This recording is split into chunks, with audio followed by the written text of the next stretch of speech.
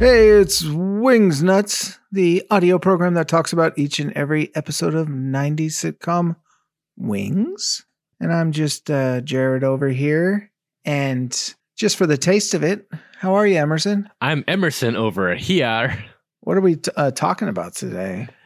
So we're talking about season 3, episode 11 of Wings, titled The Bogey Man. Yes. Which I think we predicted last episode that it was going to be about golf. Yeah.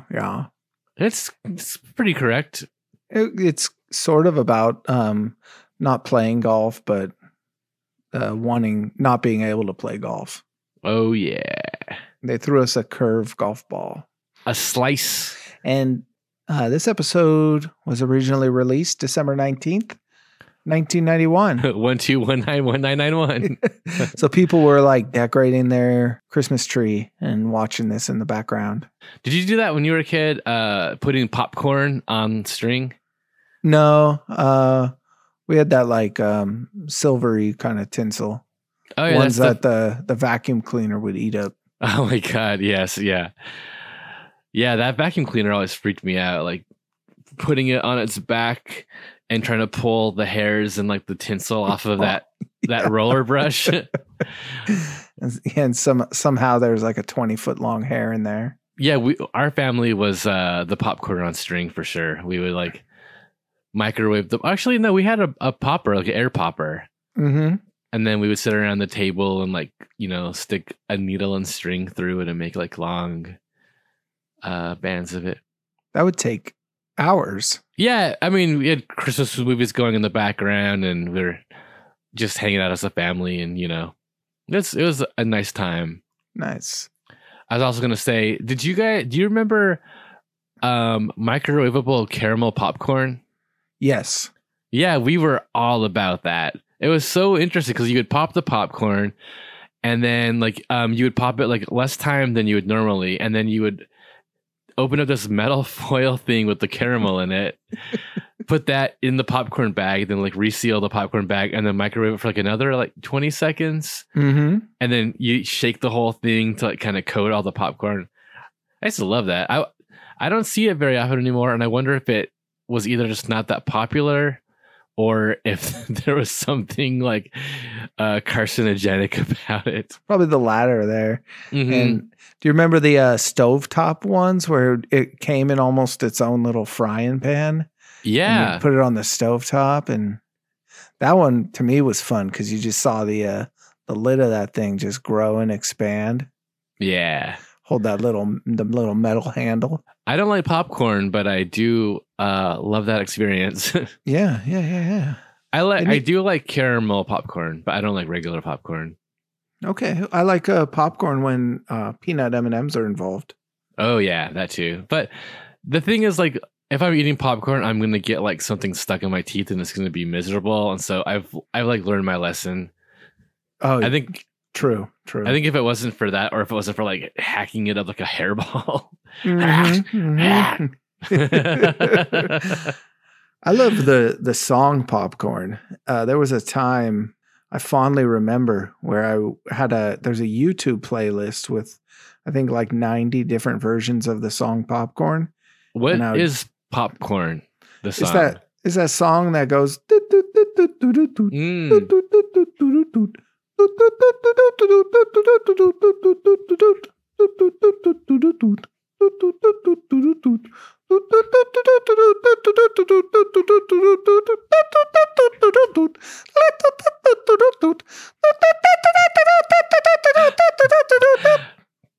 I think you're hitting notes that my Zoom is filtering out. Yeah, and you'd be surprised how many versions of that song there are. Like some of the best ones are just from kind of no-name artists. Like I remember there's like a German keyboardist in his room that has like a bank of 10 keyboards playing it. Mm-hmm. And then there's one from like you'd appreciate this, like a ska band playing. Oh hell yeah, yeah. And there's a Muse version of it. The band Muse does nice.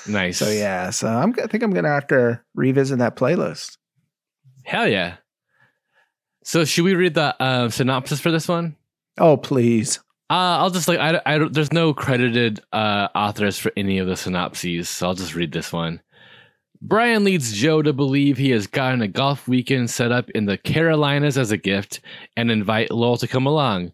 Roy correctly guesses that it is a timeshare condo sale pitch and extorts his way into coming by threatening to tell Joe about the timeshare pitch if he doesn't get to go along. En route, Roy spills the beans about the pitch. When they arrive, ready to play golf, their clubs are taken from them and they have to endure a 4-hour sales pitch. Just they are finally ready to play golf, a tropical storm blows in which ruins their golf plans. Meanwhile, back in Nantucket, Antonio discovers the true words to Michael Row Your Boat Ashore and starts playing guitar while singing various improvised versions of the song set to the same melody. He drives Helen crazy to the point of chasing him onto the runway as the boys arrive back from the Carolinas. That synopsis would prepare me to see a lot more than the show actually offered us. Yeah, for sure. I picked the longest synopsis for sure. Yeah.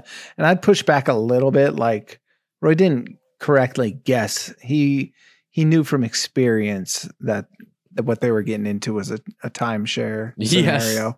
Yes. Yeah. Oh, and if you're not familiar with the song Michael Row Your Boat Ashore, is the one that goes like this. Michael, row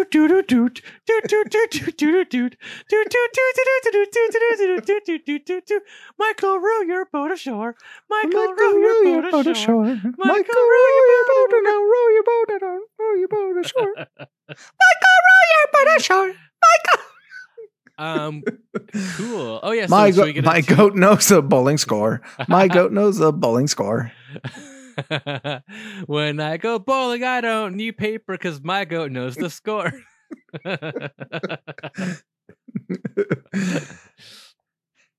Do we have any guest stars or there was no guest stars this episode. This was like a core cast show. I guess the only guest star was Dwayne the Storm. Not masculine enough for me, that Dwayne guy. But there was the couple that just looked confused and maybe subtextually like a little upset when they saw Joe and Brian smooch, but they didn't have any lines. So I guess so. Yeah, they just looked judgmental. So they got no credit for them. Mm-hmm. But the writer of this episode was Larry Balmagia.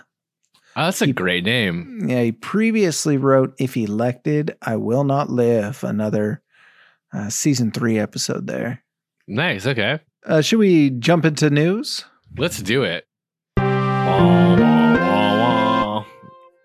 Okay, I had in Nantucket Enquirer Mirror, I liked this blurb in the news notes. India House ad and eyebrow raiser. India House owner Charles Kesser wanted to see if people read his advertisements, so he decided to toss readers a curve. A recent advertisement reads, romantic interludes, rooms by the hour. I just wanted to find out if anybody reads my ads, he said. Kesser plans to gauge the effectiveness of his ads by the number of calls he gets from curious readers. He made it clear the offer is not for real. Mm-hmm. Oh, God, of course not. It's far too conservative here to do that.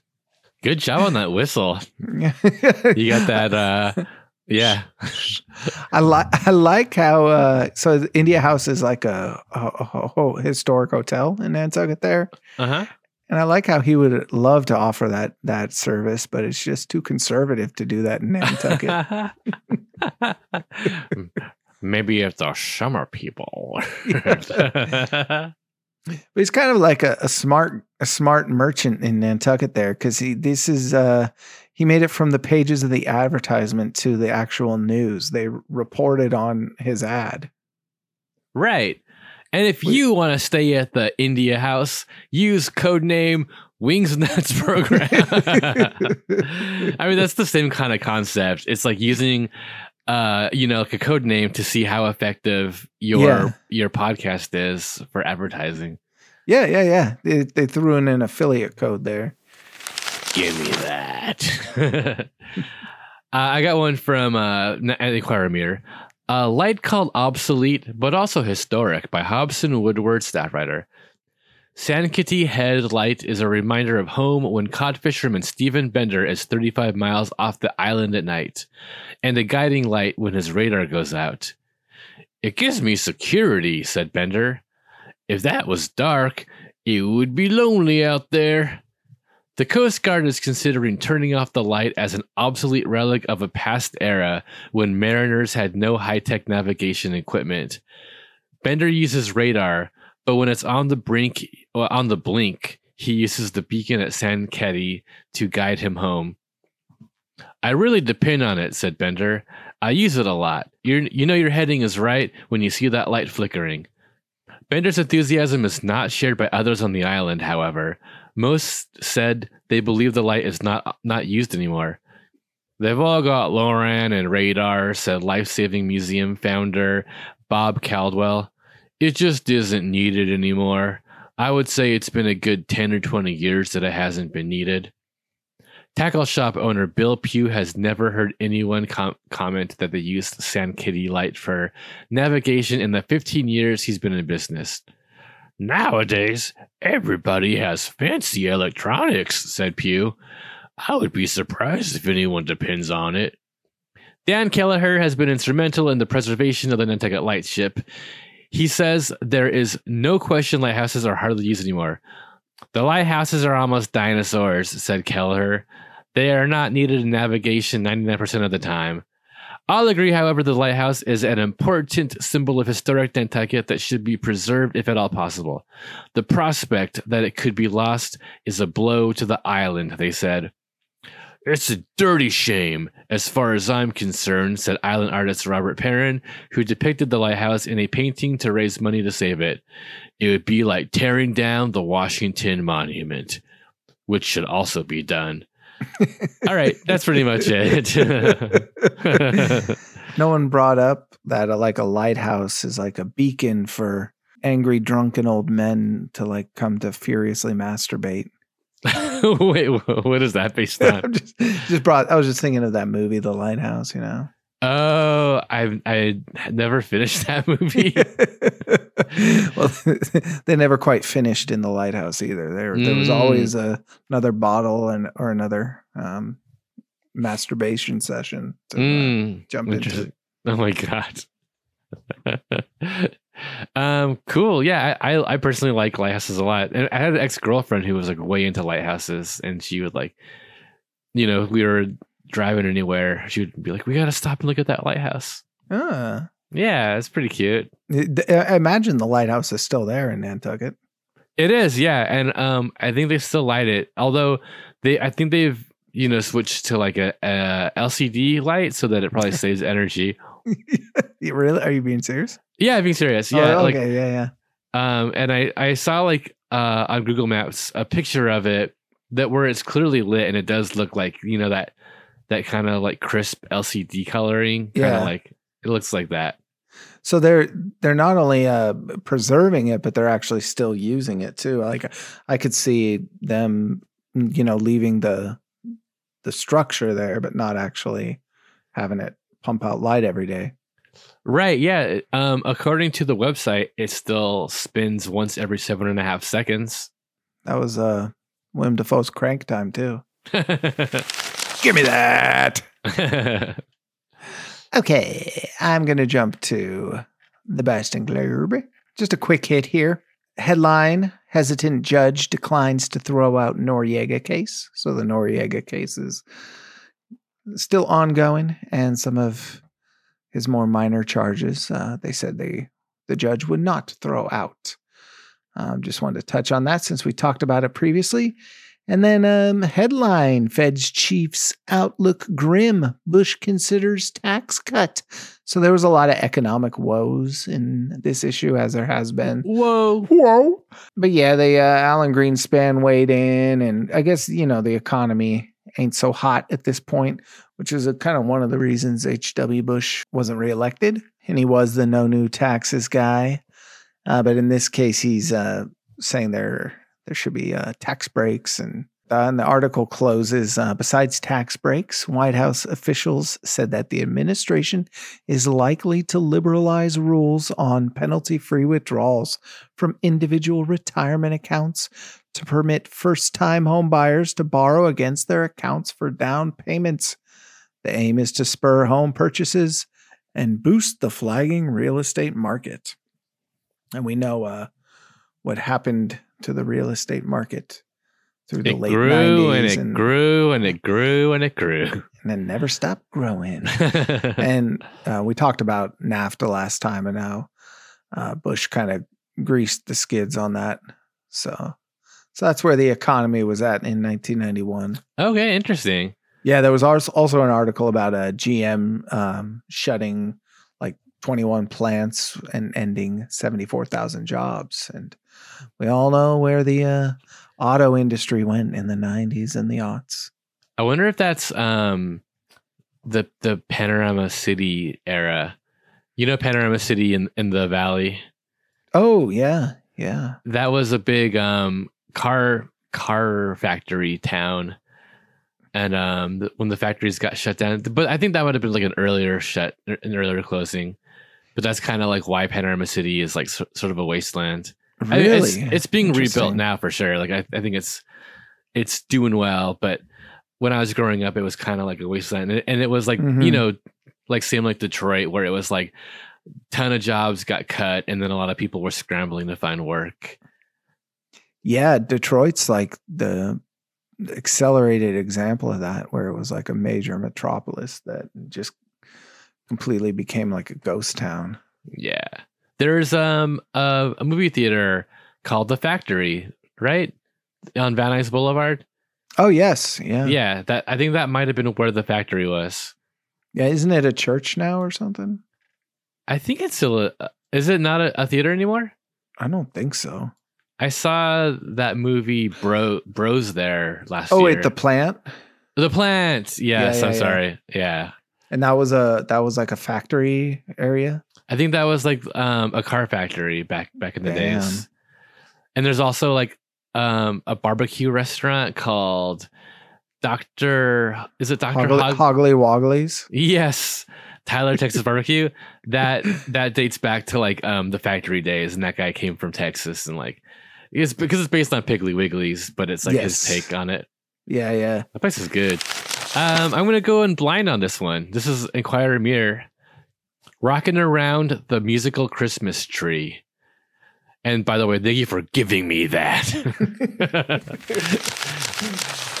By Steve Shepard, contributing writer. 'Tis the season for just about everything, and of course that includes music. This year, there's a potpourri of new books, compact discs, and video cassettes to arouse the senses and delight even the most casual music lover. Every Christmas, one theme seems to predominate the music industry. Last year, for instance, there was a plethora, do you even know what a plethora is? Of boxed compact disc sets, which in some cases brought together entire musical careers in one nice package.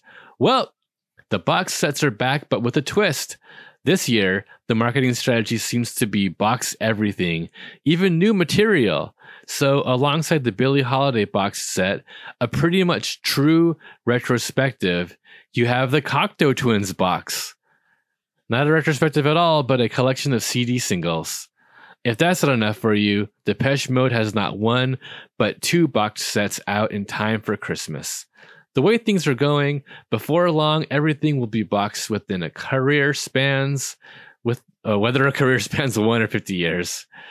Which I thought was interesting. I thought that it was cool to see the Cocteau Twins get mentioned on like small, island weekly paper. Like I feel like my parents wouldn't have known who the Cocteau Twins were. No.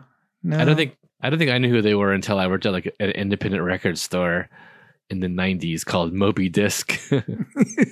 Yeah, they were very 80s, the Cocteau Twins. Yeah, I'm a big fan. I really like them.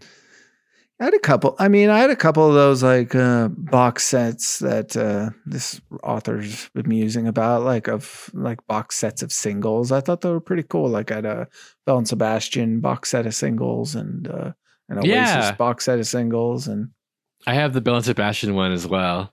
Yeah. Has the dog on wheels. Mm-hmm. Yeah. Dog. Yeah. But it is pretty annoying to pop in a CD to just hear 3 songs. That's true. Yeah. I know we're definitely spoiled in this day and age of just being able to like access an entire catalog just like through a music app. Yeah, it's ridiculous. It's stupid. I'm going to jump to another paragraph just real quick from the same article. But don't despair. There's plenty of good stuff out there that you can actually read, listen to, or watch again and again without feeling guilty about it or diminishing its value. Last year, we concentrated solely on CDs and tapes in this space, but you're in luck this year because we're expanding our media coverage. One reason for this is we found that music can be enjoyed quite nicely on that faithful tape eater. We mean tape player, the VCR.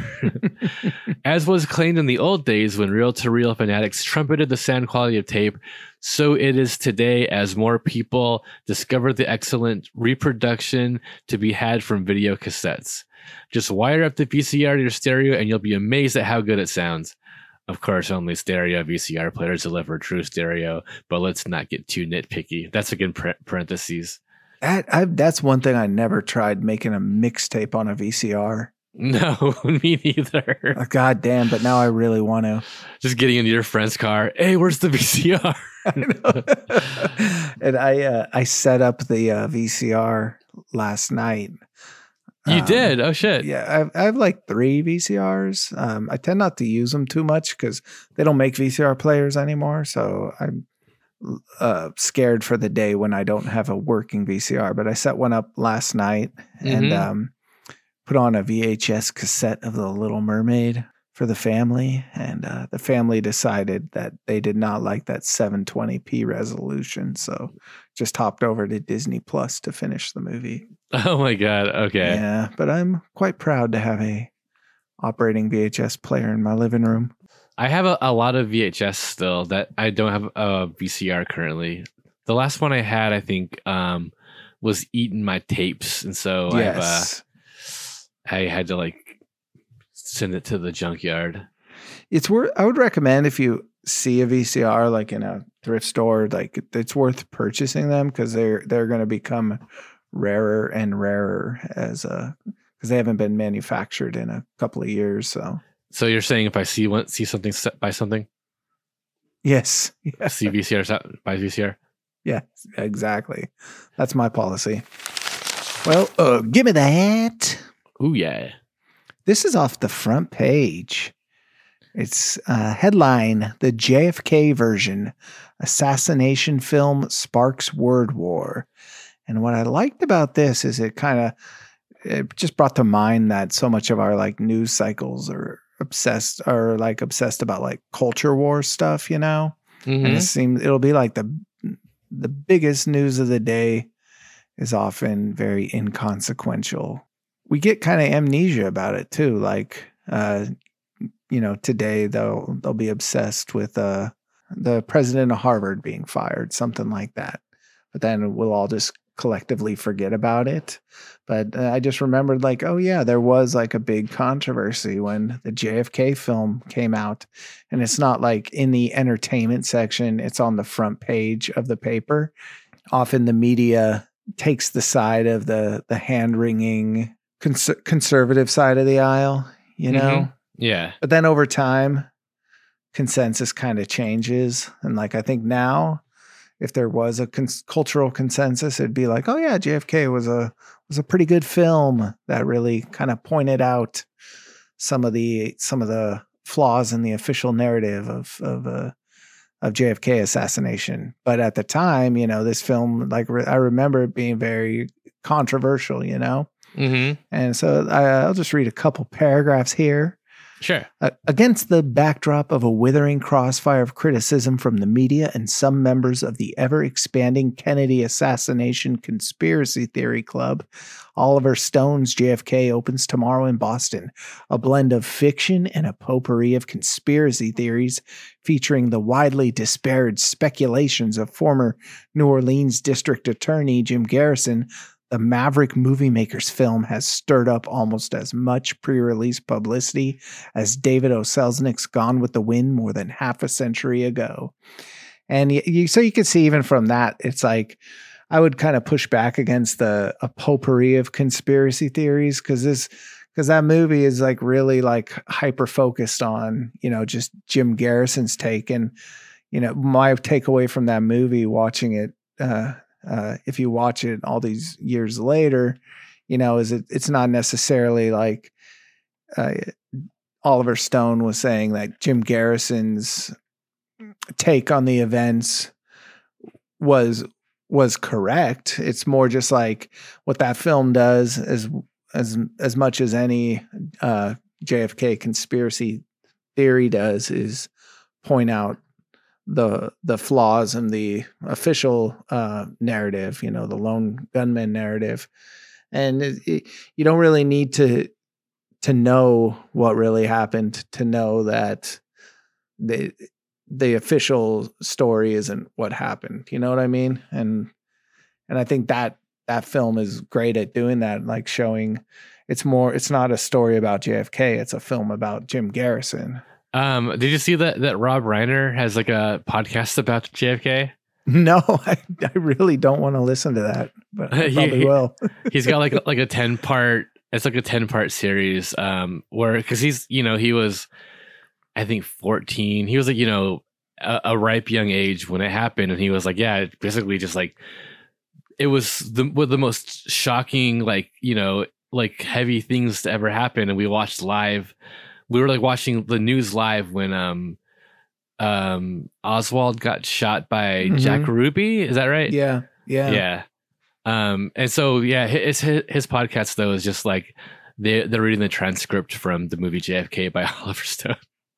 What? No, I'm just kidding. No, I listened to the first episode. It's pretty interesting. Like it's him, and he talks about the release of information from the government, and he's like able to explore new information and kind of figure out like what he believes actually happened.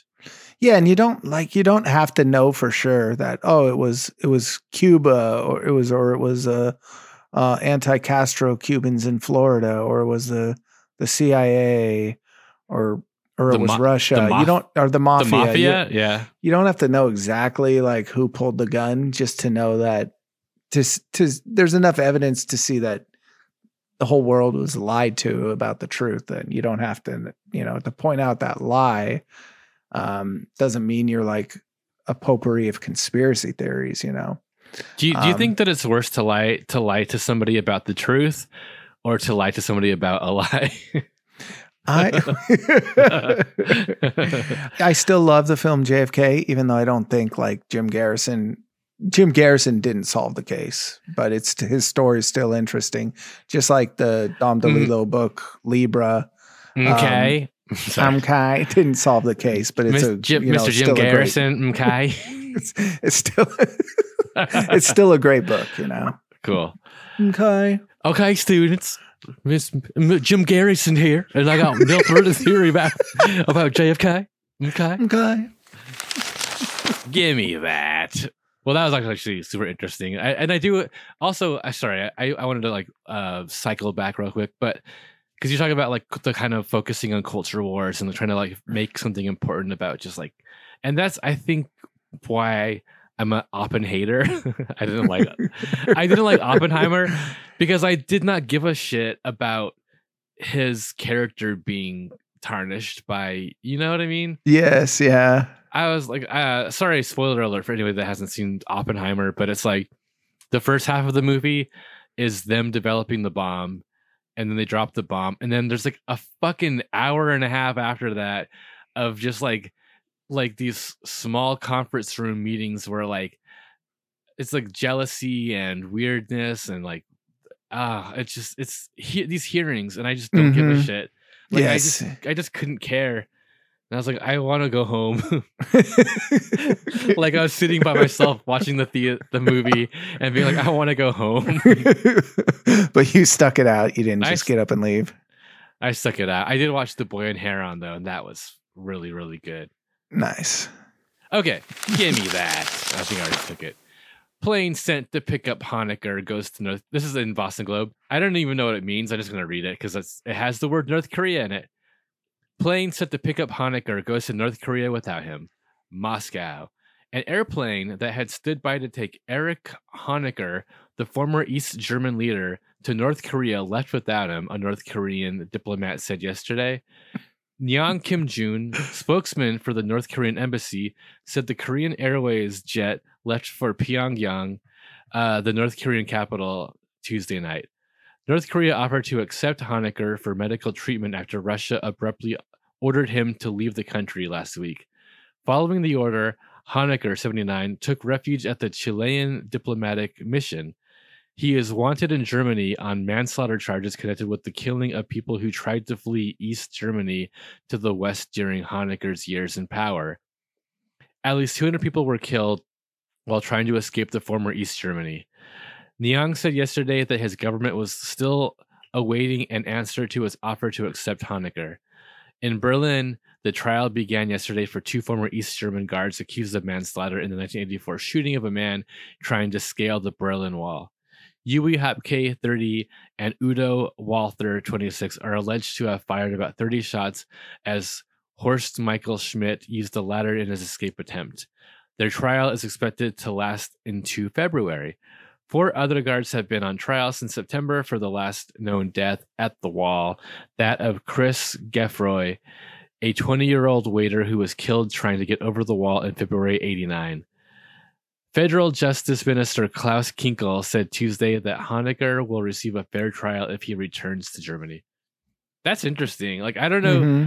Yeah, I'm not familiar with who Honecker is, but God, like it's also interesting to be a guard where you're following orders in that case, right? Yes. And then to be like put on trial for it after like the entire rules of the game are changed. I don't know. That's like it's fucked up that you killed somebody, but it's also fucked up that you're now being held accountable for like following the orders. I don't know. It's crazy. That's why you got to kind of follow the heart of your own morality, you know, though, too. And if Nazism wouldn't be like possible if people stood their ground and had like red lines of what they're capable of doing and not doing, you know? Yeah, 100%. That's why I would never be good at soldiering, because it's like I can think of very few causes which I would think it's like just to shoot another human being. Park in your parking spot, or if they look at you the wrong way across the bar. Yeah. You know? But other than that, like, you know, no.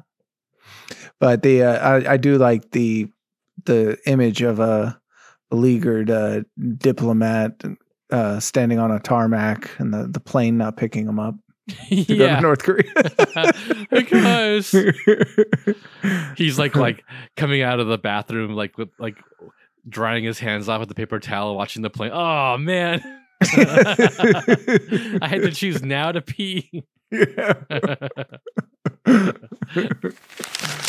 give me that. Headline: Middle East parties agree to pursue talks next month. No progress cited as discussions end in Washington. Hey, by the way, there ain't no party like a Middle East party. 6 days of Israeli talks with Palestinians, Jordanians, Syrians, and Lebanese ended here yesterday without any progress toward a Middle East peace settlement, but the participants agreed to meet again around January 7th, probably in Washington. Israeli negotiators who broke off this round of bilateral talks, saying they have to report to their government in Jerusalem, said they will keep trying to have future negotiations move to the Middle East or Europe.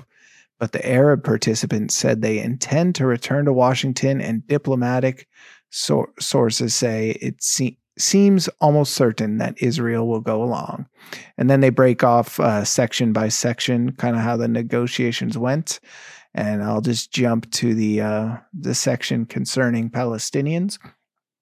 Israel and the joint Jordanian-Palestinian delegation The main goal, limited self-government for the Palestinians in the West Bank and Gaza Strip, was never discussed because of the procedural wrangling. The Palestinians, seeking recognition as a national entity, preferred to meet with the Israelis separate from the Jordanians on issues concerning their future status in the occupied territories.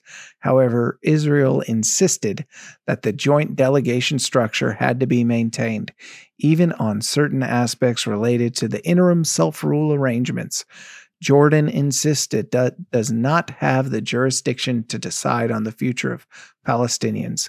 The three groups never got out of a State Department corridor and into a conference room.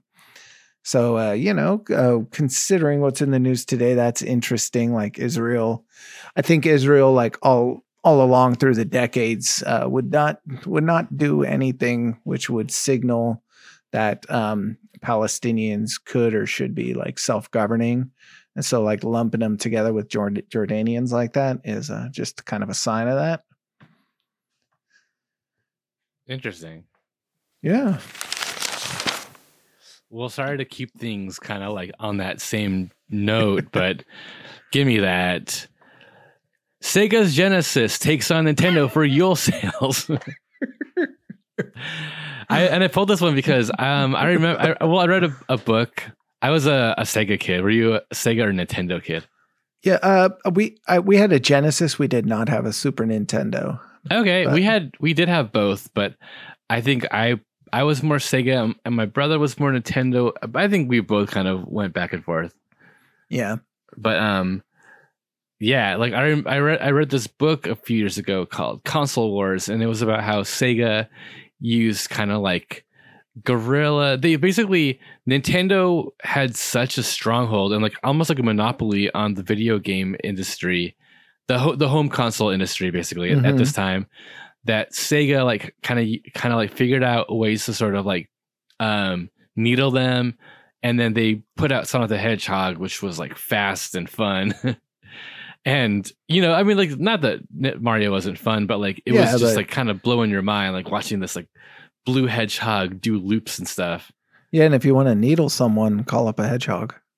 There you go. And like Nintendo had these very like rigid rules about like the way that retailers could sell their games.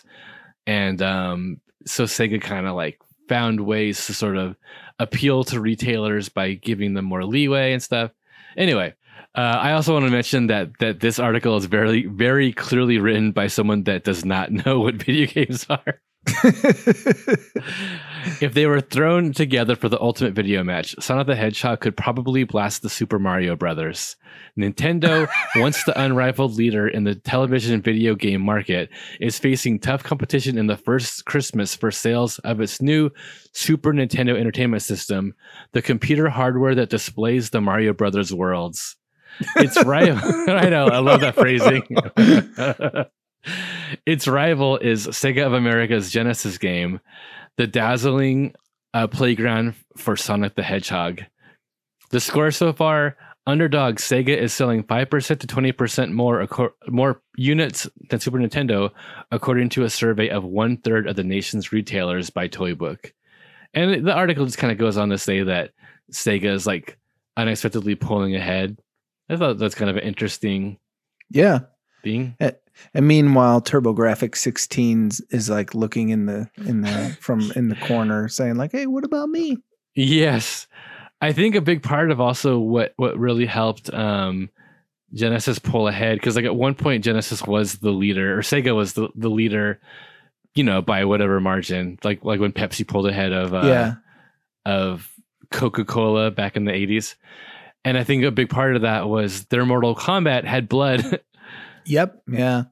And I think that was a big difference. But also like Sega games played faster. Like if you played sports games on Sega, they were fast. They moved faster than they did on Nintendo. And that's why we all have a Dreamcast 6 in our homes today. Oh my God.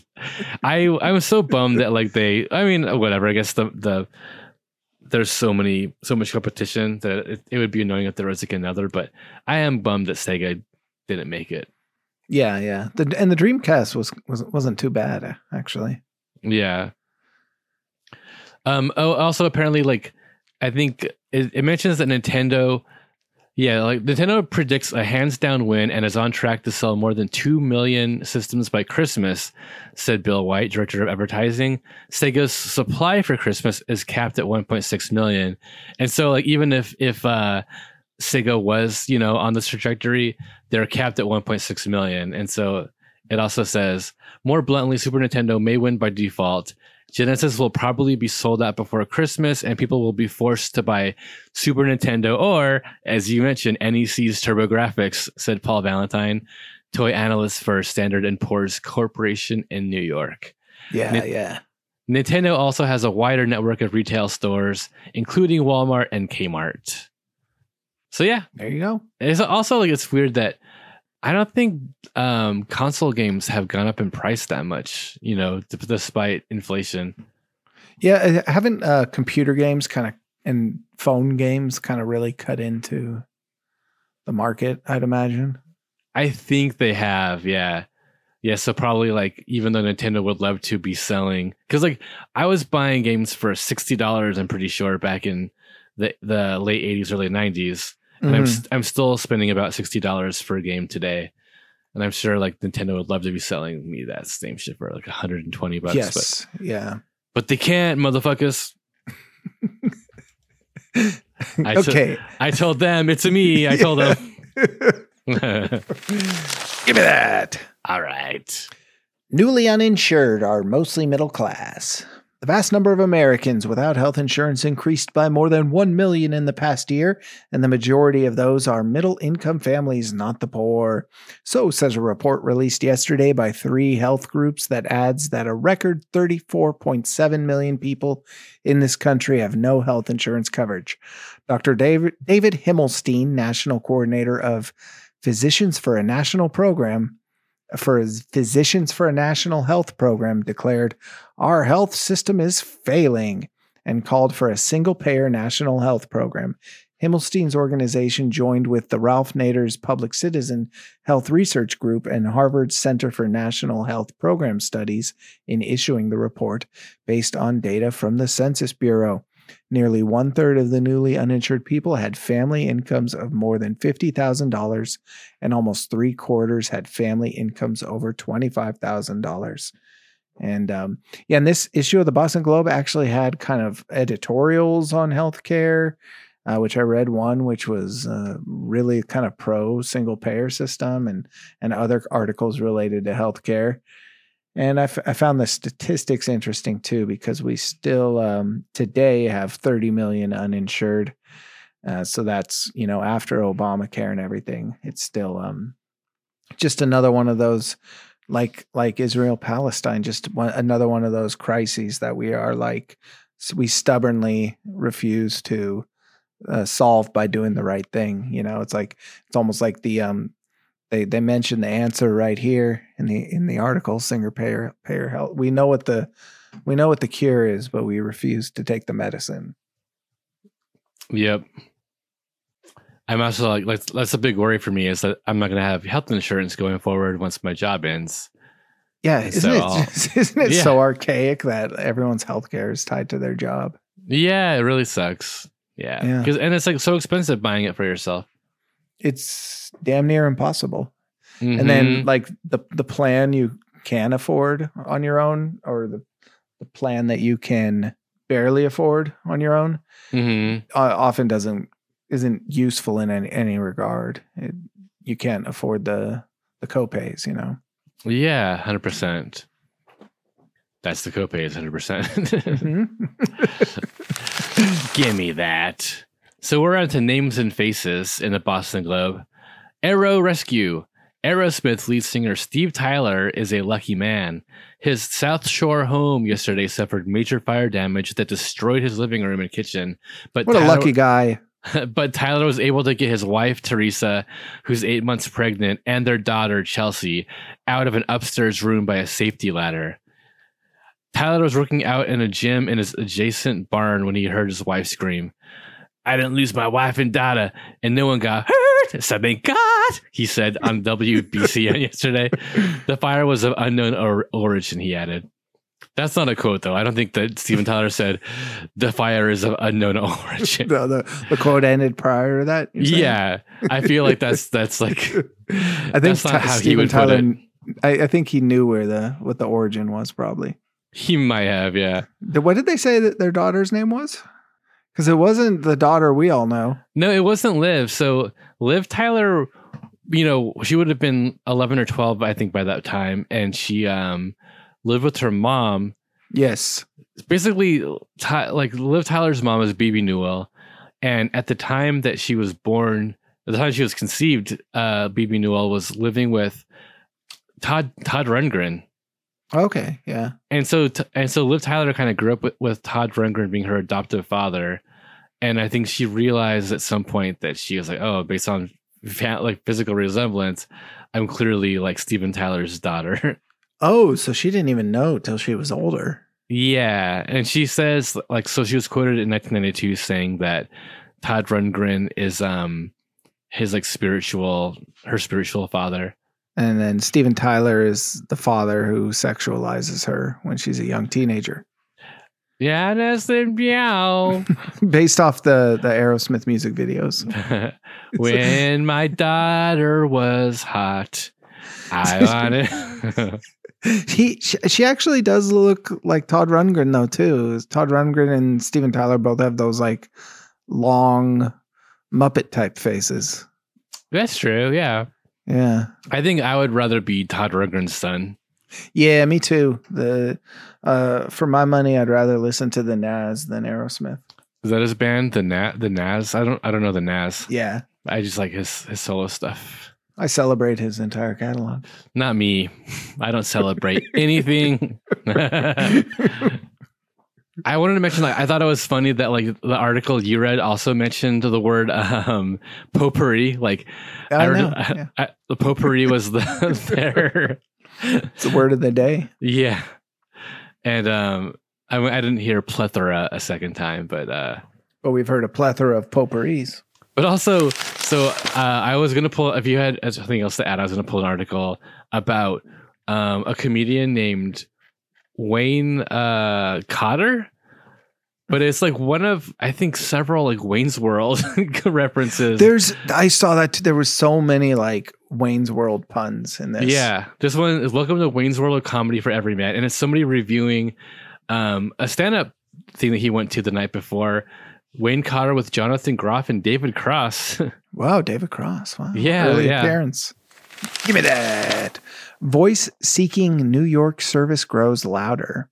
State Representative Eric Turkington has added his voice to those calling on the Department of Transportation to declare New York City an essential air service point from the island.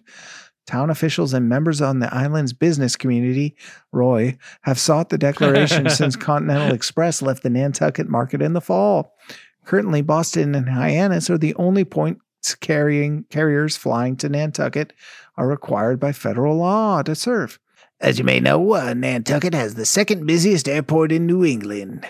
This is due largely to many small planes bringing thousands of visitors to this enchanting place. Without air service from New York, this will come to a screeching halt. Interesting. Airport news. So I did find the box office. The number one movie this weekend is Hook, a movie that I do not like. I loved that movie at this time in 1991. Mm-hmm. After seeing it in the theaters, I thought Rufio was so cool. Yeah, I didn't agree with that. Rufio is very cool. But then you go back and watch it as an adult, and that movie just sucks. You know, Rufio's daughter was. Did you watch Birds of Prey? The Harley Quinn movie? Yeah. Yeah. It's Rufio's daughter plays the girl that like steals the jewel or whatever. That kind of the whole movie's based around. And it's Rufio's daughter, not the actor that plays Rufio's daughter, right? right. No, it's like the character Rufio had a daughter and she escaped Never Never Land. Yeah, this is canonical. Yeah. No, it is the actor. That's pretty cool. Yeah. Number 2, Follow the Bride. Number 3, Last Boy Scout. Number 4, your movie, Star Trek 6, Undiscovered Country. Hey. Number 5, JFK. Nice. Excellent. Ooh, yeah. Cool. All right. So should we close this newspaper?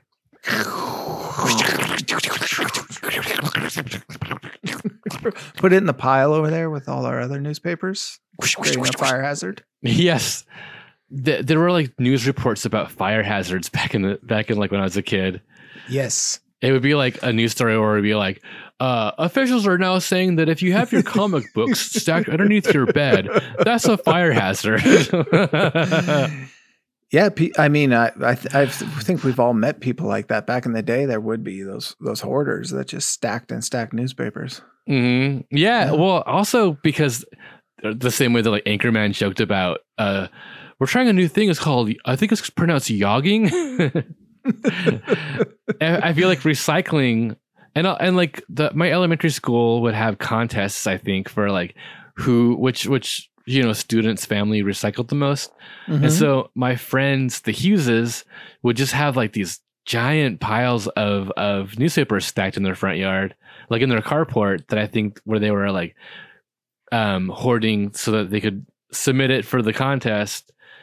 And yeah, that was also something where I was like, that's a huge fire hazard. Because I mean, it really is just like giant stacks of newspapers in like the dry valley heat. That would be unfortunate if your recycling venture turned into a house fire.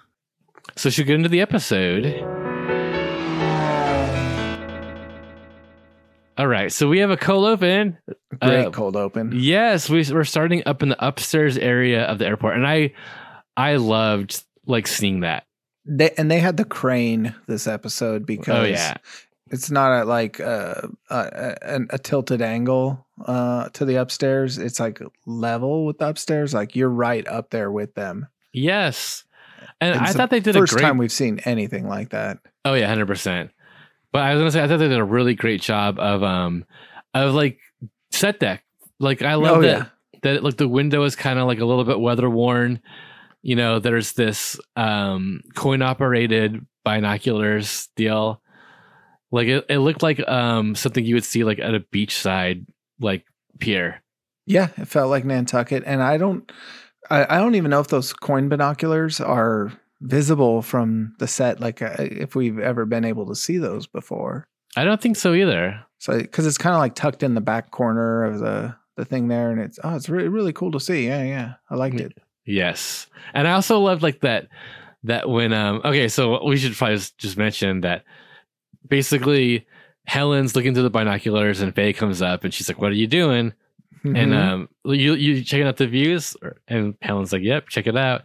And she hands the binoculars over, and Faye starts peeping through, and then she tilts it down, and she goes, "Oh, that new baggage handler, is he a bodybuilder?" Yeah. The words "nice buns" are thrown out. Yep. That. And it's great to see like the female gaze here. Oh yeah, big time.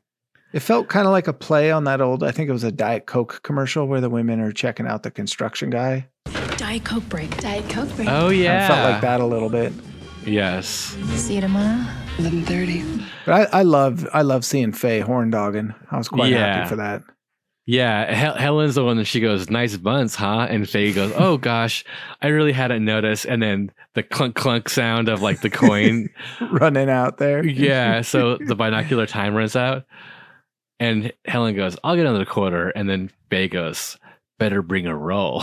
Yeah, because she had a roll of quarters in her pants, if you know what I mean. Oh yeah, that clit was rock hard. No, she had a boner for that baggage handler. She had a clit boner. She'd like to handle his baggage. Oh, yeah.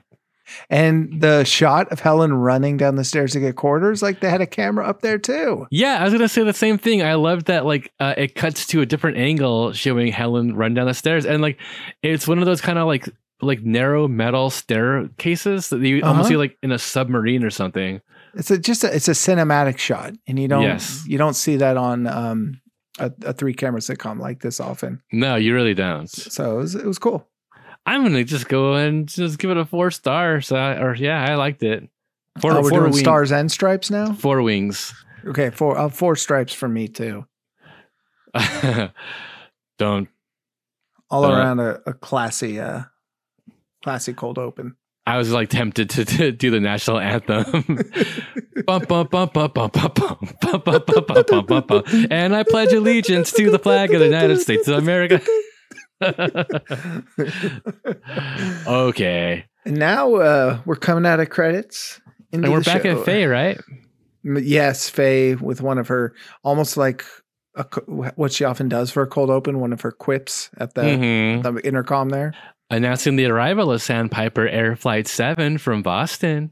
We welcome visitors to our lovely Nantucket, where a foot of beach is lost to the sea every 12 months. That means in roughly 20,000 years, your favorite secluded cove or quaint little bed and breakfast will cease to exist. So enjoy our beaches while you can, and keep an eye on the little ones. Did that sound Faye-like? Did I very Faye-like. Get her intonations? Yeah, her very dark thoughts with a smile on her face. Yes. To me, that worked better than many of her cold opens do. Yeah, I like that. Nice, yeah.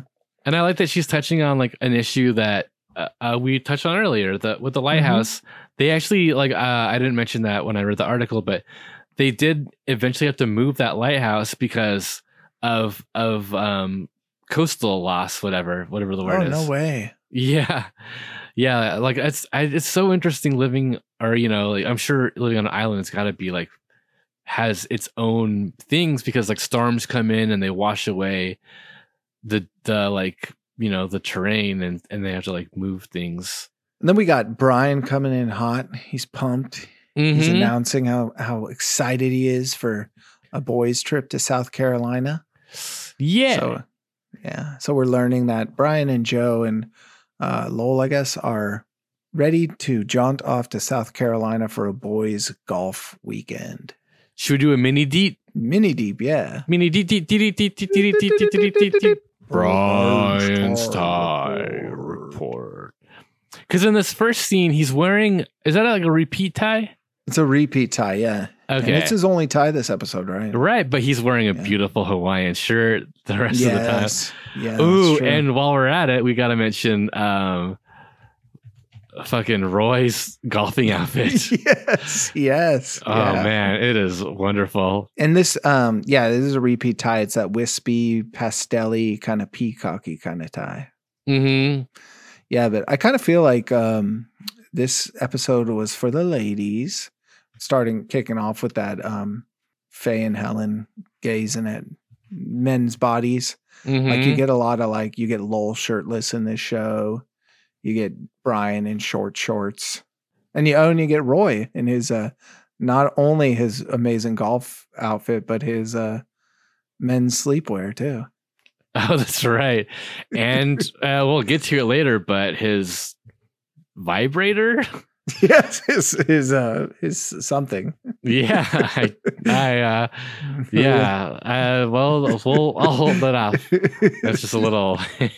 Hey, drop that seed.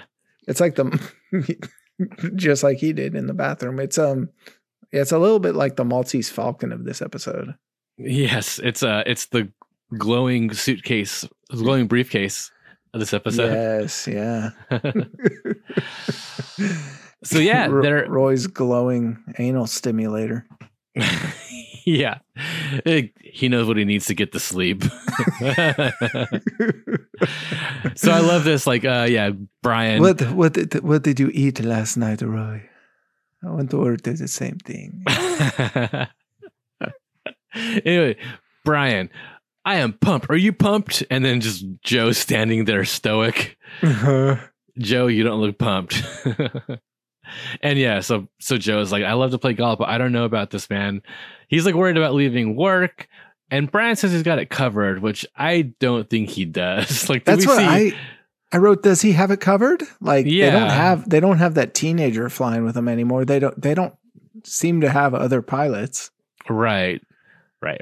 So this is, I guess the writers didn't think that there would be a couple of middle-aged idiots doing a podcast about their episodes 30 years down the line. But guess what, motherfuckers? Here we are. Yeah. Hey, it's the off season, I guess, still. So yeah, I guess it is the off season, which is exactly when you want to go golf. I know. Yeah. Hurricane season too. But, you can't expect pilots to read the weather reports. So, Right. and yeah, so as you pointed out, Joe is like concerned where the money for the trip came from and can Brian he take time away from work and yada, yada. Yeah, so Brian says he's got it covered. Then he hints that he got the money to pay for the trip from a bookie that has owed him money for all this time. Mm-hmm. And once kind of Brian soothes Joe until like the point of like being okay with things. Roy springs a leak.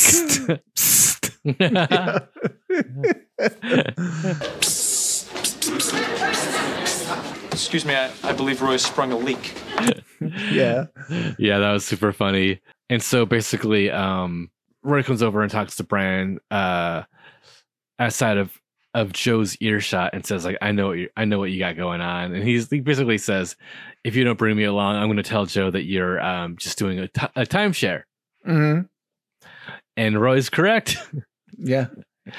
And he also says that he cannot book it himself because his name is in the computers and he's been flagged. Yeah, because he signed up twice under his own name. Yep.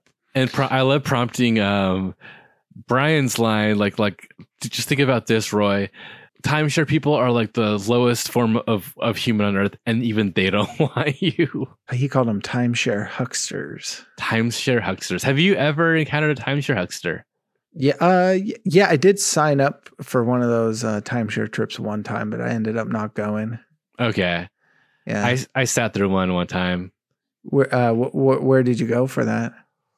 You know what? It was like at an office in the Valley, but it was like, come to this thing and we'll give you like a ticket. We'll give you a reservation for like Big Bear, Mammoth, or whatever. Mm-hmm. So my friend Mary Page dragged me along, and she's like, just come with me, and then we'll get a free trip to like whatever. And so we went and we sat through just like, hours of just, sell, whatever. Mm-hmm. And then we got the vouchers for the things, but I think it's the same thing where if we would have actually gone to Mammoth or Big Bear, it would have been like another fucking few hours of that. So we just didn't go. Yeah. I think everyone knows the game now, but they seem to still exist, so they must be doing something right. There must be a sucker born every minute. I never like fully understood. I guess it's just like you're committing to like reserving a room every year, and sometimes the room's not even available.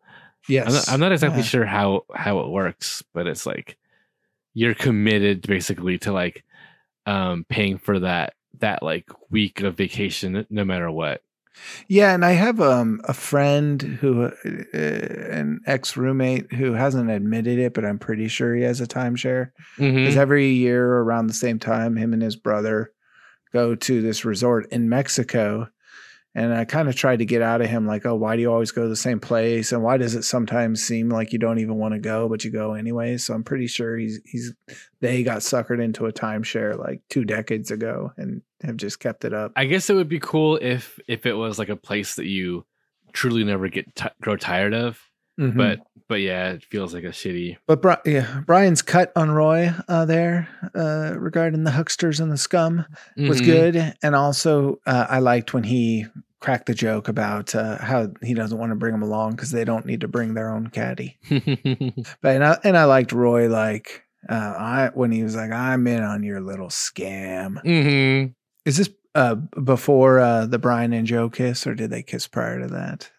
Oh, good question. At some point in that exchange in that scene, Joe does concede that he'll go, but as long as Brian promises not to do any wheelies in the golf cart, no exploding golf balls, and leave the air horn at home. Yes. And then they kind of like kiss out of excitement, and a couple sees them and kind of looks at them judgingly, and Joe says he's just happy because we're going away together for the weekend.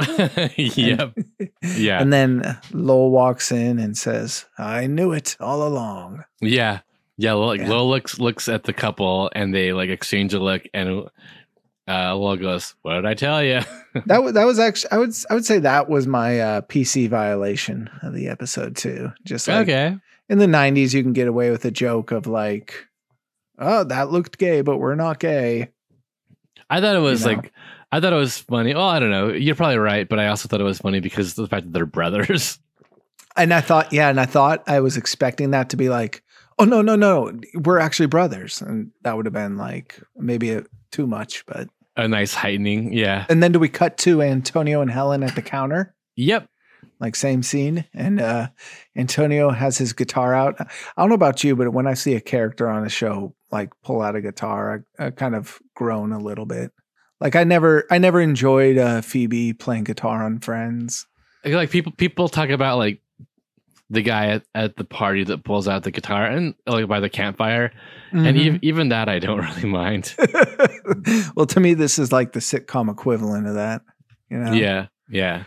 Needed John Belushi to come in and just smash it against the wall. Yeah. But Antonio's take on the classic Michael Rose, Your Boat Ashore was pretty good, though. Yeah, definitely. As you sung earlier, Yeah. My goat knows the bowling score.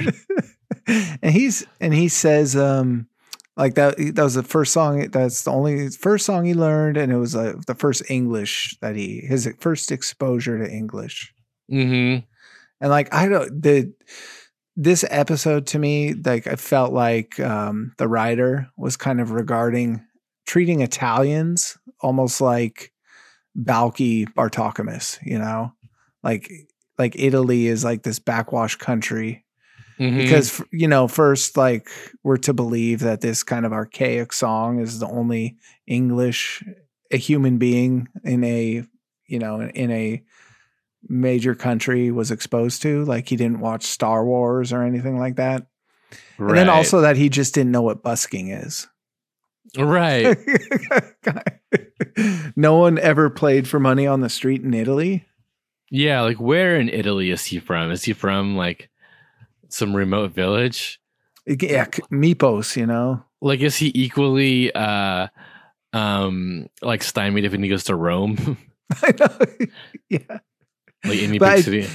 There was just something that his character hasn't been treated in that way in previous episodes, you know, where he's just kind of out of touch with the world. That's unusual. Yeah, because he's playing the guitar. And a guy drops some coin into his case, and Helen has to explain that, hey, if people like the music, they give you money. Yeah. Yeah. Oh, like a Justin Bieber. But I did like Antonio's line read when Helen corrects him on the lyrics of the song. Mm-hmm. And he kind of is just like, get out. The meaning of changes. Because we all know that Michael Row Your Boat Ashore has such a strong...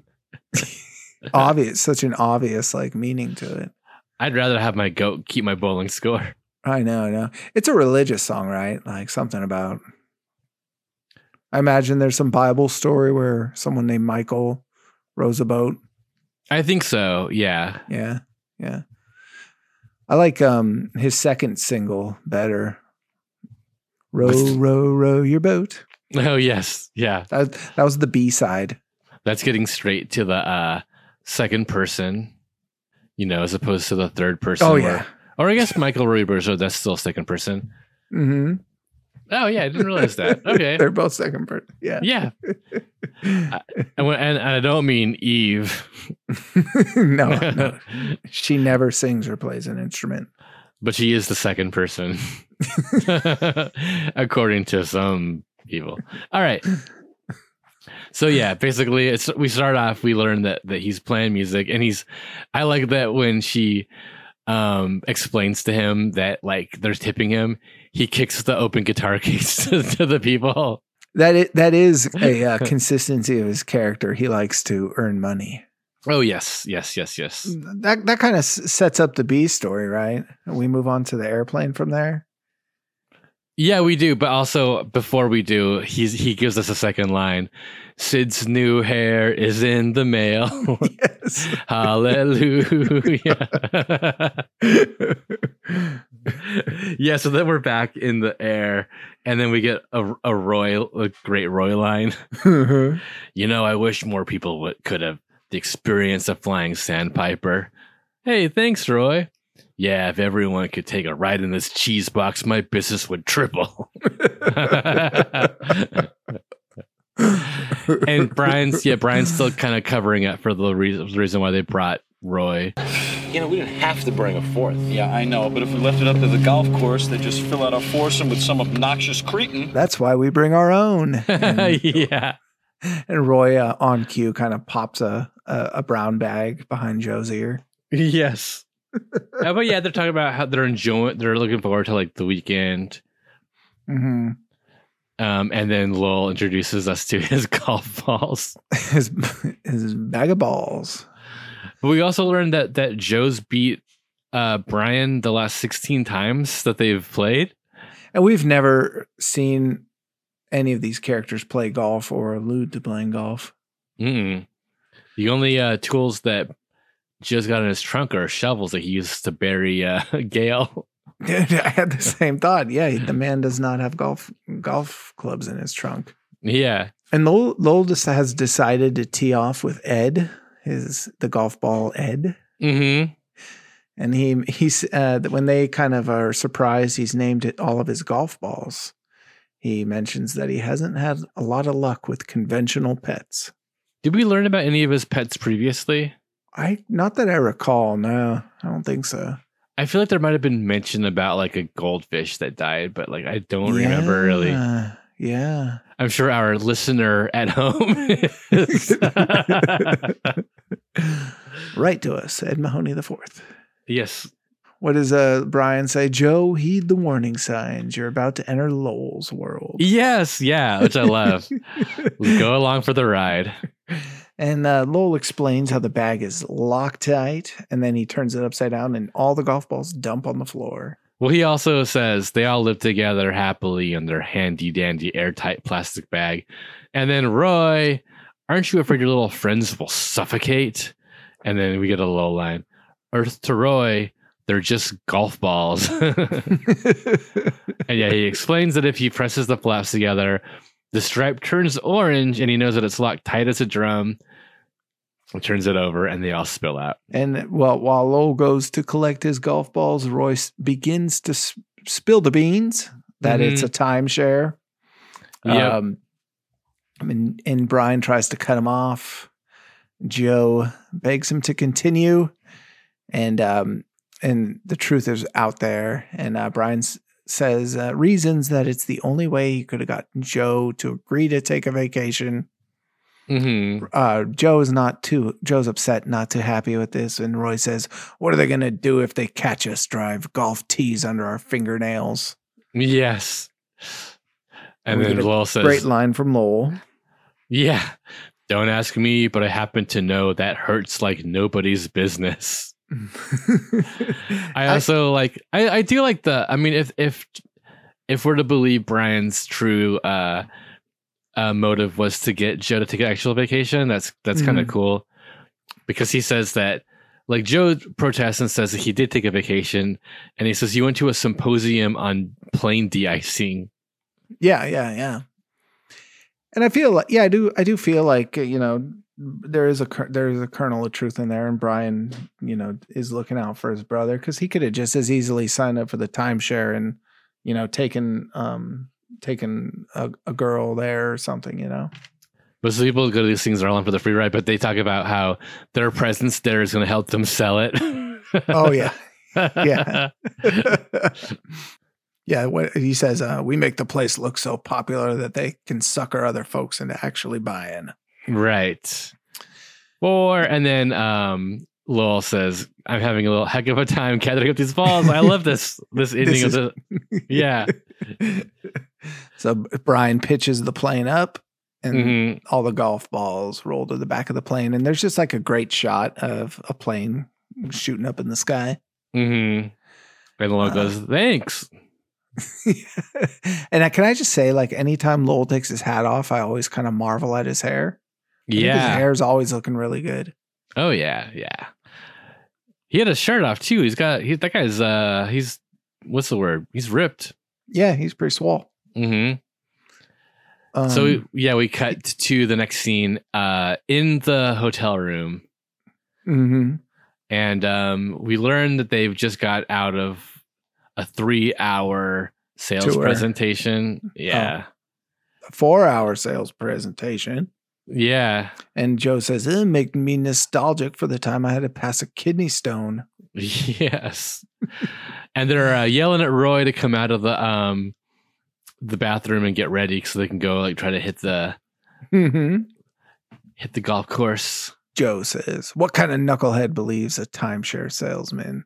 Mm-hmm. And on cue, Lowell walks in. Were you guys as blown away as I was at that sales presentation? Just think, 8 short months ago, this was nothing but lush forest and wetland preserve. And he wants to sell his boat to buy one. Yep. And Joe thinks that's a terrible idea. And Lowell says, I could do enough living in these 2 weeks to make up for the other 40. Yes. Oh yeah, I didn't catch that either. Yeah, it's like 2 jokes in one there.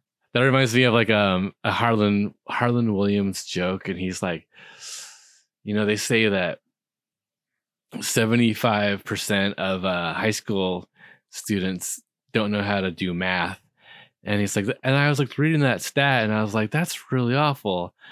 Like 75% of like high school students don't know how to do math. But I was like, wait a second.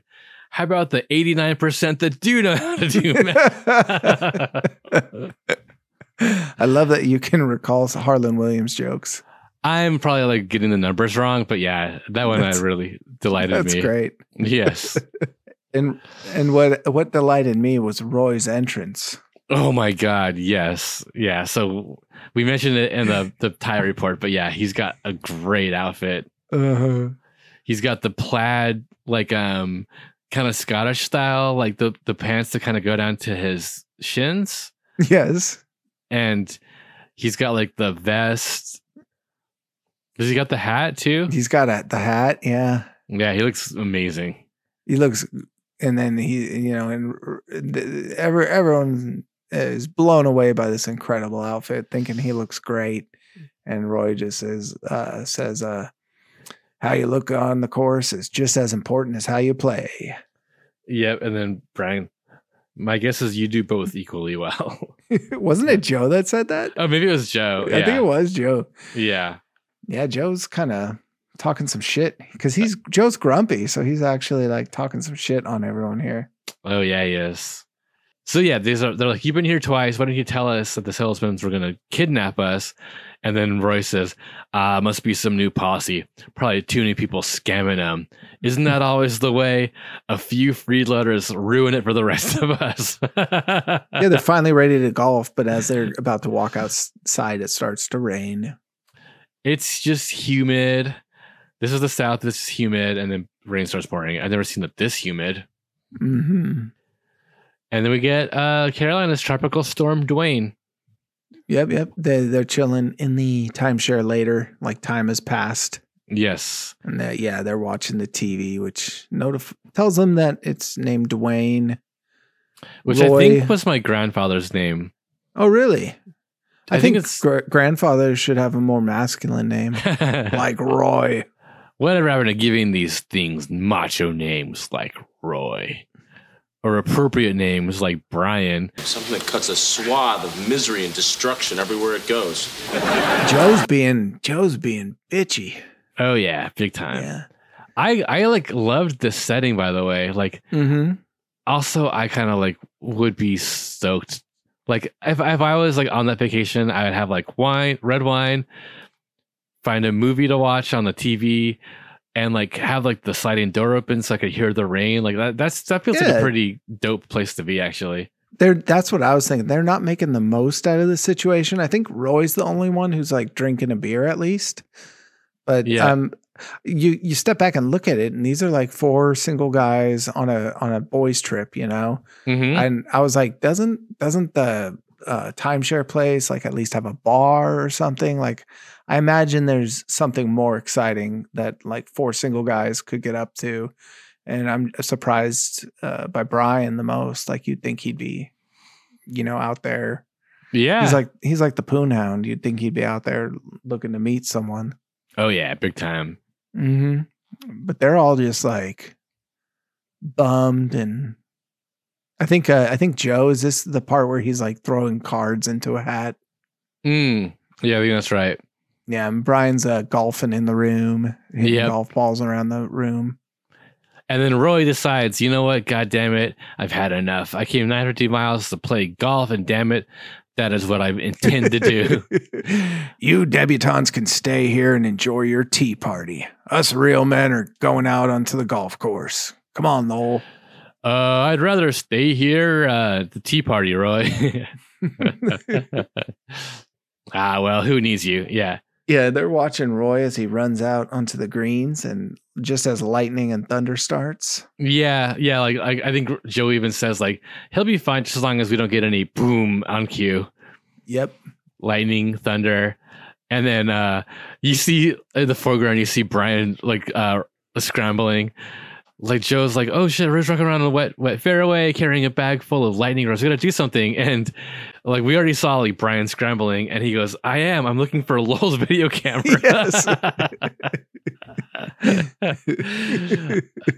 and you kind of alluded to this, but yeah, this set is great because it's kind of tiered. And so you can, the back part of the set is on a higher elevation, so it's cool how you can like see outside. I like seeing Roy walk off into the distance in the rain. Great rain effect. Yeah. Also, like it would be awesome if Brian could get a shot of like Roy getting struck by lightning, because then he could set it into our boys over at the red, white, and blue. All the funny things you do, America. Now this is you. America's funniest video. That was an era in sitcoms too, where there would be an episode where the characters were trying to make a video for America. Actually, that was an episode of Wings where Lowell had his video camera. Oh, that's right. Yes, and he was staging. That had the great. They had the human Rube Goldberg machine. Yes, and he misses that one moment. Yeah. That's great consistency that Lowell still has his video camera this episode. Yeah, for sure. So that they're like yelling at Roy, crawl on your belly. He's in the sand trap. Remember, lightning always strikes the highest point. Keep your butt down, Roy. Keep your butt down. And I love Brian's little admonition before he comes in. You take those wet clothes off before you set foot in this house, mister. Yes. We cut back to the airport where like I think Helen and Faye are both looking stressed while Antonio continues to play the same song. Yeah, and he has like an audience. He's sitting on a stool. It's like the people in the airport seem to be enjoying it. Yeah, for sure. I can't see why, but they are. Yeah, Faye's complaining. And Helen says, I don't know how you can stand it, Faye. Yeah, she goes, I find astronauts, and like Helen goes, I tried that too. She goes, well, you should try putting it in your ear. And she pulls them out of her ears. And Antonio takes a break to hydrate, and Helen tries to offer him a meal and entice him to take a nap. A nice big starchy meal followed by a nap until closing. Just the tea, and I'll eat after the gig. Yeah, I know. I love Antonio calling it a gig. Yes. I wonder how much he's losing out on cab fare while he's playing this gig. Good point. Yeah. And so, like, I think Faye, like, I don't suppose you know another song? Well, I have been composing a new song about my trip to America.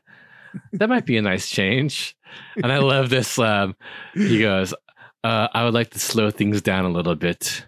And then he like plays like a few notes on the guitar that sounds like it's going to be a new song. And then it ends up being the same Michael Row Your Boat Ashore, but he goes, Antonio comes to the USA. Hallelujah. And then Faye puts the aspirin back in her ears. Yeah. I also really like when he says, I would like to slow things down a little bit. That got a big laugh out of me. Yes. My friends, there's a venue out here called the Cobalt Cafe in the Valley, and my friend Josh Austin and Carl, and I forget who the third person was, but they played, I forget their band even for this show, but it was basically like noise, like Josh on guitar with like a bunch of effects pedals. Mm-hmm. The other guy with like a bass with like also like a bunch of effects pedals, and then Carl with the trumpet walking around like behind the audience playing the trumpet randomly. And they were truly just like making noise, just like woo, woo, woo, building and building. And I was like in the audience, just like enjoying it, having a great time. And I see like the guy that worked at the Cobalt Cafe walk up to the stage and like, you know, gets Josh's attention, and they have like a quick conversation, and Josh kind of like signals to the other guys. You know, this has been going on for like 20-25 minutes, you know, just like a single like long stretch of just like noise. And Josh gets their attention, and they all stop playing. Like it winds down, and it's quiet. And then Josh goes, "This is our last song," and just does the same thing for like 15-20 minutes. Folks, we'd like to slow things down a little bit. All right. So they're back in the hotel. Yeah, we're back in the timeshare now. Yeah, and someone says, "This will quit soon. It's just a drizzle." Joe says that because Brian goes, "They don't name drizzles, Joe." Yeah. And then we have Lowell, shirtless Lowell. We have taxi driver Lowell. Yeah. Gentlemen, we have fire. And I love this little scene. This is so fun. Yeah, this is fun. Gentlemen, we have fire. Just think. Those words were first grunted by primitive men 10,000 years ago. Ouch. I think a bug or something bit me on the back of my head. Can you say anything, Brian? Oh, God, is this depressing. I'm actually bored enough to take a look. What a great improv trick that is. Like, I mean, obviously this is a written episode, but like, in improv, you don't want to get your character from point A to point C without, you know, getting it. Like, you know, I mean, if your scene partner is like, there are aliens in the backyard, you can't just be like, let's go look at them. You know, you got to be like, what the fuck are you talking about? There's aliens in the backyard. You know, there's got to be like a level of like reality and disbelief that grounds it. That way, like when you finally get, so like Brian, I love saying like, believe it or not, I'm actually bored enough to look. I love that because that's like, yeah, like I'm not the kind of guy that normally goes to the back of my friends' heads and digs through their hair looking for bugs. Yes. Yeah. But in this situation, I thought that was really great. Yeah, that was nice. And like, because they're looking like a couple of monkeys kind of picking at gnats off each other, you know? Yeah, because like Lowell's squatting with like, he's like, but he's also keeping himself up with like his fists on the ground. Yes, he's totally shirtless and hair in his face. And now Brian's picking the back of his head. Yep. And Lowell's like still talking while he's doing this, you know? He says, fire not only provided heat, but protection and community for our Neanderthal forebearers. He says, we've come a long way since then. And then Joe watching says, maybe not. And Brian goes, well, I couldn't find anything, Lowell, but I don't think a trip to the dermatologist would be a waste of your time. Yes. That was a big laugh line from me. And like, there's like something smart, but also stupid about everything Lowell said, because I'm like, first of all, like 10,000 years ago, people were building pyramids. We discovered fire way more than 10,000 years ago. Yeah. But the line that really stuck out to me was like when he says our Neanderthal forebearers, because as far in my recollection, in the 90s, people thought we had no connection to Neanderthals. I kind of remember this because I had I think around 2000 or 2001, I had an anthropology or archaeology class where the teachers specifically said like, oh, you know, there's no, we did not interbreed with Neanderthals at all, you know. Yeah. But so at the time of this writing, Lowell would have said something stupid and wrong, kind of like his 10,000 years ago fire remark. But like nowadays, around around like 2010s, I think, is when the research started coming out that the advances in DNA research like have proven that we did in fact interbreed with Neanderthals and the Denisovans and other kind of offshoot branches of Homo sapiens, Fascinating. And so it's like, okay, so Lowell said something correct, but it was incorrect at the time. Right. Yeah. Love that. That was kind of interesting. That's great. Loves it. As says my birthday mate Paris Hilton. and I love the weird sound they hear coming from the bathroom now. Right. So they're like, Roy's in the bathroom and they all start listening to this buzzing noise. And they're going like, what do you like? Are we leaving orbit? What is he using? A water pit? Water pick? That is definitely not a water pick.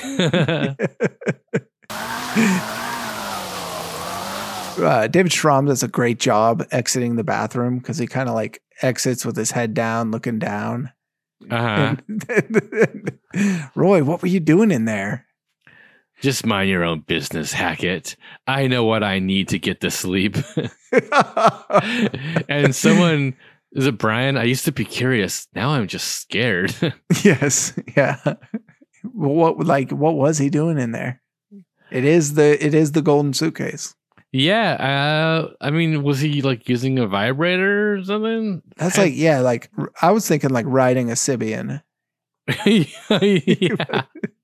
Or like stimulating his taint or something. No idea. Oh, I also love like someone's like, okay, sleeping arrangements. I figure since there's 4 of us, and then before like he can even finish that sentence, Roy has already like taken the bed. Yes. And then they go, Roy, we were gonna draw straws. You're right, I'm being selfish. As he pulls the covers over himself. Yeah, he's like, someone want to share with me, like spreading his arms out. But like the way David Schramm gets into bed too is just great because he's like ass up in the air, and we get like a full display of Roy's ass in like tight pajama pants. And he hops into bed like exactly like a toddler does, like where he kind of hops in belly down and crawls in before he rolls over. And Roy says, someone want to share with me? And he tickles the air with his fingers. Yes. Yeah, that's super funny. Brian and Joe decide to take the pull-out couch, sofa bed. They ask like Lowell, and Lowell says, I'll take the chaise lounge out there. It's under the overhang. You forget, I live on a boat. A little weather won't bother a Lowell Mather. And as soon as he steps outside, the wind picks up and starts spraying him with water. He comes back in. The wind's freshening a bit. Yes. And then Lowell goes into the bathroom right when Roy starts snoring. Yep. Yeah, the way David Schramm's snoring, I kind of like half expected to see a feather floating above his mouth, kind of like in an old cartoon. Yes. I love those.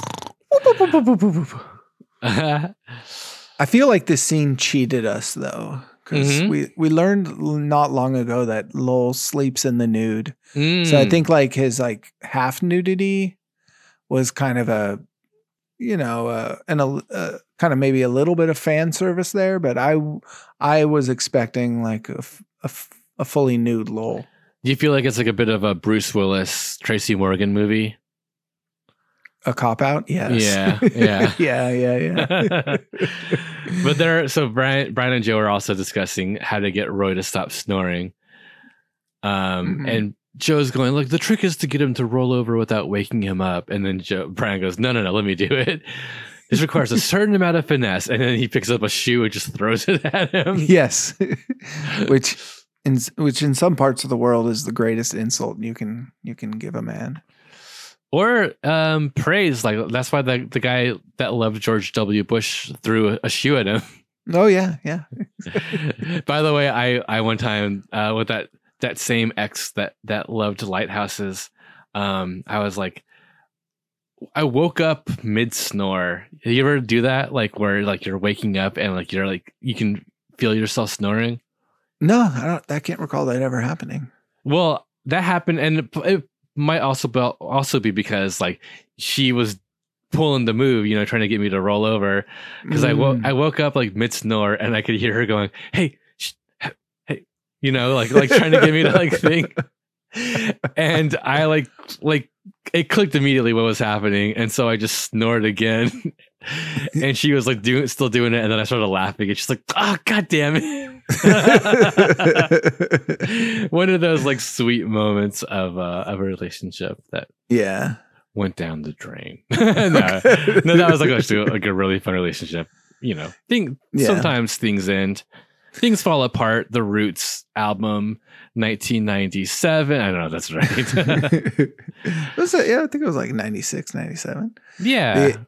Oh God, I had sleep apnea for most of my life. It's mostly nipped in the bud now. But wait, how did you nip it in the bud? I had a series of operations. No shit. Yeah, I have apnea personally. Yeah, I had a septum surgery and like tonsils and adenoids removed. So gradually over time, the apnea kind of went away, but I'm still kind of a snorer.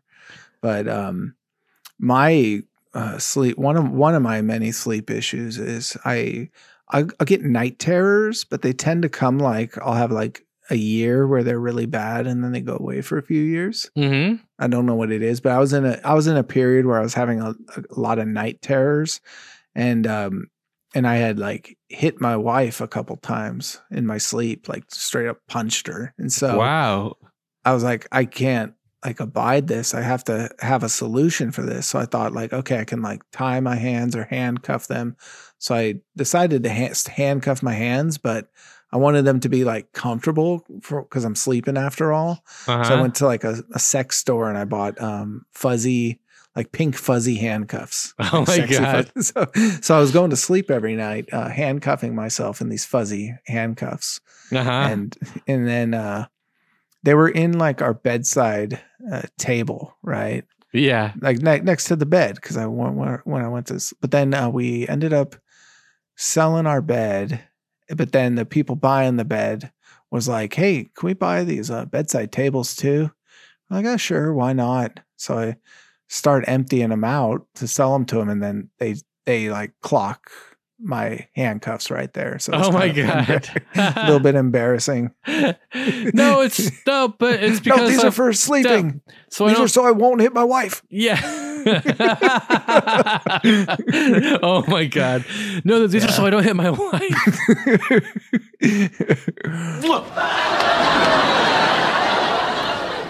He's just happy because we're going away together for the weekend. I also love the line like Joe's like, "Wow, nice shot, you hit him," like when Roy stops snoring, and then Brian goes, "Try throwing a shoe at Roy and not hitting him." And then they hear the same buzzing sound, because Lil's still in the bathroom, mm-hmm. and they hear that same buzzing noise. And Roy like bolts awake out of his sleep, goes to the bathroom, and then like grabs something, and then comes back, and he throws like a black leather pouch under his pillow. Yeah, so I guess he did. We know whatever it is he's using in there can fit in that little pouch. I mean, like if I was gonna say like the most G version, it's maybe like a scalp massage, but I think it's probably like some kind of vibrators. Yeah, it's a vibrator of some sort. Yeah. And Lowell comes out, and I feel like Joe and Brian are kind of want him to describe what it was. Yeah, what was it? It's hard to describe, but it made my eyelids flap like a window shade. Yeah. Oh my God. And then they go into like Joe and Brian, like you and I have slept in the same room since we were kids, remember? It's like kind of fun remembrances. You on the top, me on the bottom. Roy snores. Dog in the hallways coughing up a chicken bone. Yep. And then Lowell goes, "Well, at least now I know who's the top." I do love like the line that actually does happen. Joe's like, "Brian, the sooner we go to sleep, the sooner this day will be over." And Brian goes, You're saying a little cuddling's out of the question. Oh, right. And then the smoke alarm starts going off. Mm-hmm. And the room quickly fills up with smoke. Which, by the way, made me think that the smoke alarm was going off at my house. No way, really? Yeah, for Wow. a moment, because I like my roommates were in the kitchen cooking, and I was like, "Oh, did they do something?" Because like every once in a while, Shit. Yeah. But it was the show. It was the Mhm. episode. Right on cue, like Roy bolts up and smacks it with a golf club. Smoke alarm, out of my way. Yep. Yeah. Nice follow through. He did that expertly. I know. leads me to believe Roy would actually be a good golfer. Yeah, probably. And then Brian says, "Lol, did it occur?" Someone says, "Lol, did it occur to you to open the flue?" Oh, Joe did. Because he goes, "Yes, it did, Joe. The moment I heard the smoke alarm." And that brings us to like the next day. We cut back to the plane, right? Mm-hmm. Lol, quit sulking. We don't care if you forgot to pack your. We don't care if you forgot to pack your bath time buddies. There's no way we're going back for them. Which at first I thought. I thought I like misheard it and that they were like trying to console Roy and they had forgotten his whatever it was. Oh yeah. Nah, but it was apparently Lol brought his like little bath toys. Mm-hmm. And everyone's just like really dour on this, you know? Yeah. And Lowell, they're I think Brian and Joe were kind of like at each other's throats a bit. Mm-hmm. But then Lowell just kind of interjects, "I don't mind leaving the duck behind, but when I think of some stranger with his hand on Mr. Squishy." Yes. And Control had cleared them for landing in Nantucket, but we get a nice little capper when they tells them they're no longer cleared for landing. And why is that? Some crazy woman is out on the runway chasing after a man with a guitar. More than enjoying that joke, I just appreciated that they offered us some resolution to the B story. Yeah, I love that. And it like all wrapped up together too. Yep. Which is sometimes where this show lacks, is it doesn't always stick the landing. Mm-hmm. But in this case, I think they did it. 100%. Yeah, I love that. Yeah, any final thoughts? No, I'm curious if you had a VIP. Ooh, good question. I struggled with this myself. Yeah. Like maybe Lowell. Yeah, I was maybe Lowell, maybe Roy. I think nobody particularly shined more than anyone else in this episode. Yeah. I think some of my favorite jokes came from Roy or were instigated by Roy. Yeah. And I think just for him crawling into the moment of him crawling into the bed really pleased me. I love the visual of Lowell's Neanderthal. That's great too. So I might go Lowell because I don't think we've had like a VIP Lowell in a while. Yes, yeah, and I'll say Roy just to kind of even it out. But yeah, it's not that no character suffered in this episode, but it was very very much an ensemble. Yeah, like totally. Everyone got the same amount of screen time. It was kind of like a company endeavor this episode. Mm-hmm. Oh, you know what? My VIP actually. That upper area of the set. Yes, yeah. We never get to see it. The crane. They got the crane for this. They got episode. the crane. Yeah. You know what I think actually? Huh? I'm guessing they probably had the crane on another episode, and they probably shot a cold open, and we're like, we'll use this on an episode somewhere. Yeah. You know what? You're right. Yeah. That's like a probably. They should probably just crank out like a dozen cold opens, at a time, and knock them out. All right. So before we get into our reviews, should we read the IMDb review? Oh, yes, please. This is from JXHGVGH18. He wrote it in July 2022. He says this is his top 5 favorite, and he gives it a 10 out of 10. Mm-hmm. He writes, "One of my favorite episodes. Between the guys, Brian, Joe, Lowell, and Roy being stuck inside their small one-bedroom rental because of a tropical storm not being able to play golf, and back at the airport, Helen Faye having to deal with Antonio's nonstop singing, playing the same song over and over. Doesn't take long for them to blow. Just like Roy's bathroom toy. Oh, yes. Yeah. Yeah. Yeah. So I mean, I'm probably gonna go 3. I'm probably just go straight at 4. Yeah. That's where we cap it, right? Yeah, that's the toppermost of the poppermost. I acknowledge your 4. I'm going to say 3 only because I'm going to say this is like another par episode where I think it was a great ensemble piece, enjoyable throughout, some wonderful moments, but to me, this episode doesn't deserve to be in the echelon of some of the other 4 stripers. Fair enough. Yeah. I don't disagree with you. Yeah, I have a few complaints about this episode, though. If you're watching Me TV and this one comes on, go ahead and watch it. Hell yeah.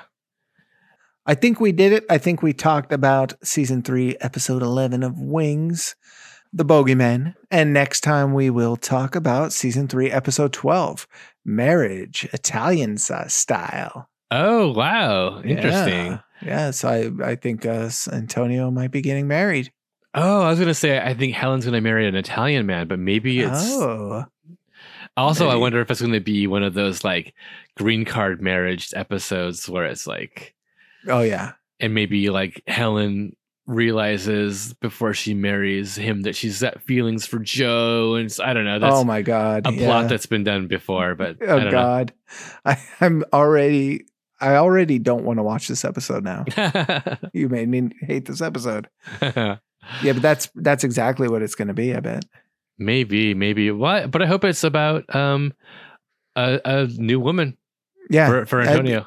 And they fall in love quickly and marry, and then by next season they have little Italian babies. Antonio, play the song for me again about the donkey knowing the bowling score. Joe, Brian, I'd like you to meet my little meatballs. Hell yes. Well, cool. Thanks for talking this episode of Wings, Emerson. Thank you, Jared. And well, I don't need to mention our email because it's in the episode description. Mm-hmm. And this has been a very sloppy end of episode wrap up. Yes, it has. Yep. Goodbye. Bye. Antonio comes to the USA.